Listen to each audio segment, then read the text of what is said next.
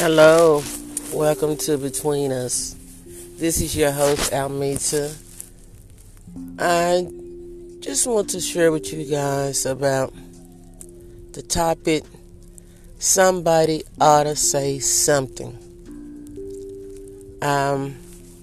Here in my hometown was a DJ, Brother Joe Bassett used to say that, and that used to be his moniker for his radio segment.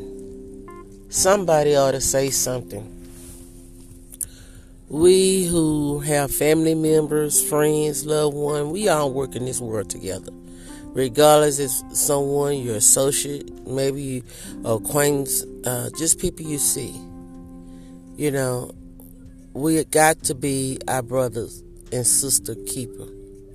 We have to say hello. We have to give a hug and a smile. We are human, and we all crave attention, love, kindness.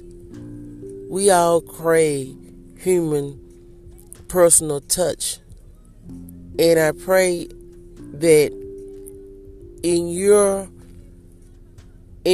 circle of influence, that you're the one that's giving a hug, a touch, or giving some type of personal attention. And I know you say, well, I'm always the one. You know, the Bible says to whom much is given, much is required.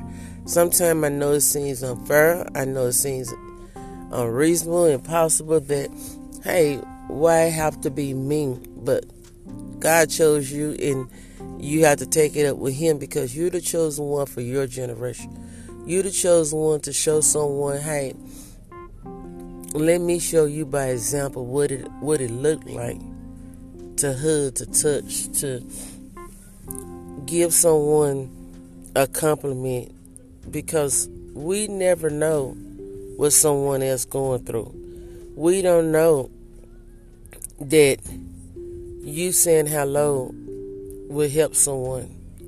So I pray that you to be the one to speak up, you be the one to say something, and you won't let anyone die on your watch. I pray this touch someone.